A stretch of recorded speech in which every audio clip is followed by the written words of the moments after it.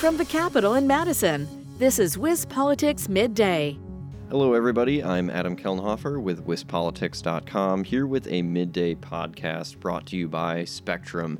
Today, I'm joined by my colleague in the office in Madison, Kate Morton, to talk about some Department of Corrections updates. So, prisons in Wisconsin. Yes, Adam, that's right. So, getting this conversation started, we've got some new news with Lincoln Hills. So, why don't you give us an update on that? Yeah, so the big news with Lincoln Hills, that's the state's juvenile correctional facility up in Lincoln County. Lincoln Hills is actually the boys' correctional facility, and located basically on the same campus is Copper Lake School. That is the girls' juvenile correctional facility. So for Lincoln Hills and actually Copper Lake, for quite a few years now, there has been a push to close the facilities due to issues with staff violating the rights of some of the juvenile inmates, abusing chokehold techniques, other restraint techniques, and abusing pepper spray techniques. There's also issues with a lot of the juveniles in that prison, assaulting guards, damaging a lot of the property inside, and issues like that. So this has been a long time coming, and actually, before we get to the news here, I have to go through some of the background. Lincoln Hills was supposed to close in January of 2021, and Governor Tony Evers extended that deadline to July of 2021. Obviously, we are more than 12 months past that deadline, the even pushed back deadline. So this has been a long time coming, and the part of the push to close Lincoln Hills requires a new Type 1 kind of maximum security facility to be built to house a lot of those juvenile offenders that are up at Lincoln Hills, because it is where the state keeps its most serious juvenile offenders. And many of those juvenile offenders in Lincoln County, which is about a 3-hour drive from Milwaukee, are actually from Milwaukee. So the latest push has been to build that new Type 1 facility in Milwaukee, and they just recently announced a site location for that new Type 1 facility.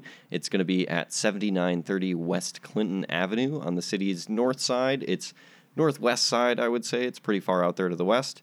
But it's located in a kind of somewhat industrial-ish, residential-ish neighborhood on the end of a dead-end street with a cul-de-sac on it. So that's the big news. The Milwaukee Common Council actually approved that site, which is important because in a bill that the legislature passed and Governor Evers approved after the Act 185 bill that required Lincoln Hills be closed, that new bill requires local approval of the new site for the Lincoln Hills replacement. So we saw that happen.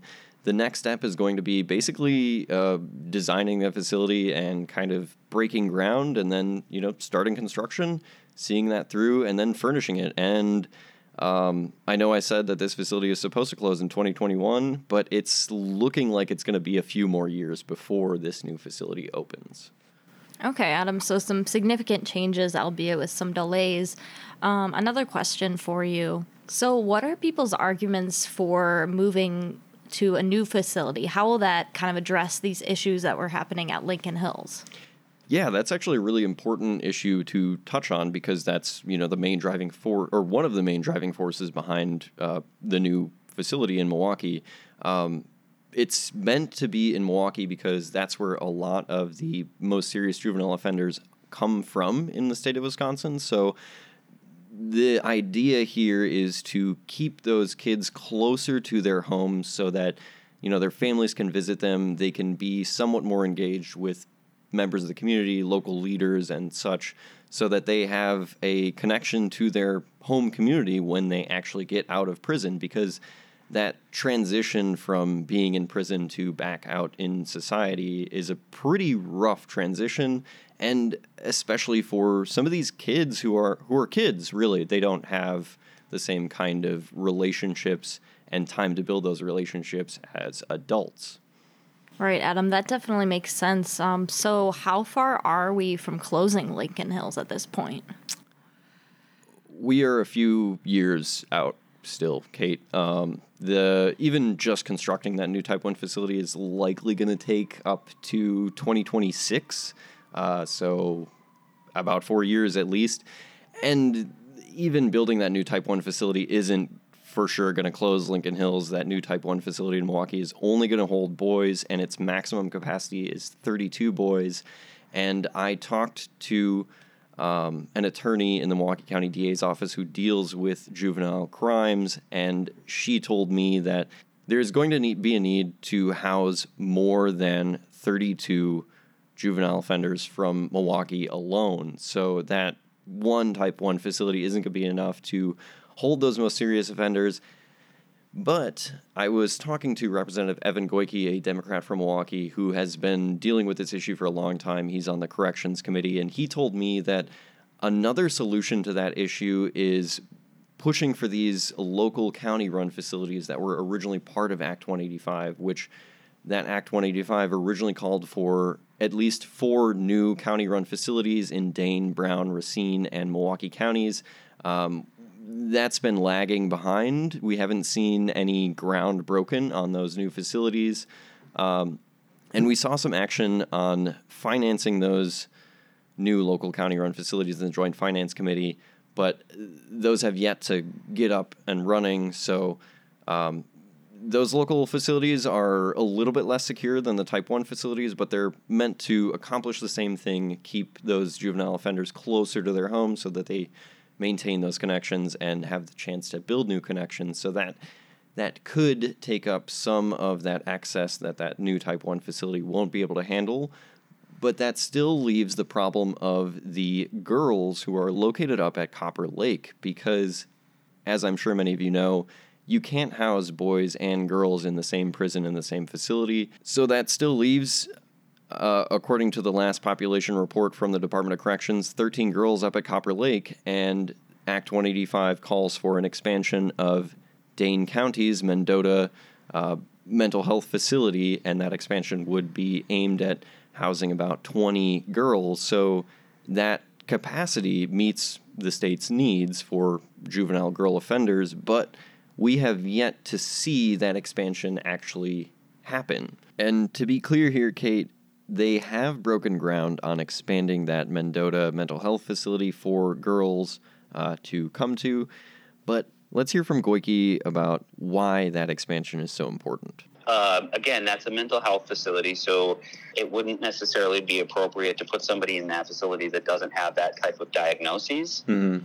But over the course of working on this issue, each time we do different legislation, we review that female population, and the rate of diagnosed mental health disorder as well as severe childhood trauma that those girls have been exposed to has always been in the 90%, 80-90% range or 100%. Mm-hmm. So I'd argue that Copper Lake is functionally a mental health facility because the vast majority of the current people in our care have that diagnosis. Yeah, Adam, it sounds like there's a lot of moving parts here that we'll have to keep a close eye on. So is there any estimate of how much this is going to cost? Yeah, so that new Type 1 facility, a law the legislature passed recently authorized $42 million for construction of that facility, and the governor's office told me that the site that the state just purchased to build that new Type 1 facility on was $1.1 million. So there's an idea of how much kind of this is going to cost a little bit for that new Type 1 facility. I also have some projected costs from the Joint Finance Committee for those local county-run facilities in Racine and Milwaukee County. It looks a lot like Dane and Brown counties are kind of paused on their projects, at least paused. They may go through with them in the future, but that remains to be seen. So for Racine County, they have a projected cost in the village of Caledonia for about $50.5 million, and that is slated to have 32 beds for those kind of lesser county run beds, the not total secure Type 1 beds that we were talking about before, and it's supposed to also have 16 of those more secure Type 1-ish beds. So those would be called juvenile detention facility beds. The project in Milwaukee is actually a renovation expansion of the Velar Phillips facility, and that expansion is meant to add 32 new beds. 28 of those are for boys, 4 are for girls. So there's going to be a little bit more room for girls in Milwaukee County as well, in addition to that Mendota expansion that I talked about. The Milwaukee County facility is not going to have any of those juvenile detention facility beds. Those are the more secure beds. But Milwaukee County's proposal actually comes in at less than Racine County's proposal. Milwaukee County is only asking for $28.3 million, and the total projected cost for that project in Milwaukee is $29.8 million. Well, Adam, you've been covering this beat for a while, and we'll be keeping an eye on it moving forward. In the meantime, if our listeners or readers want to learn any more about these developments, you can head to wispolitics.com. That's right, Kate. But for now, I'm Adam Kellenhofer. I'm Kate Morton. Thanks for tuning in to another Midday podcast brought to you by Spectrum. This has been WisPolitics Midday. For more state government and political news, visit wispolitics.com.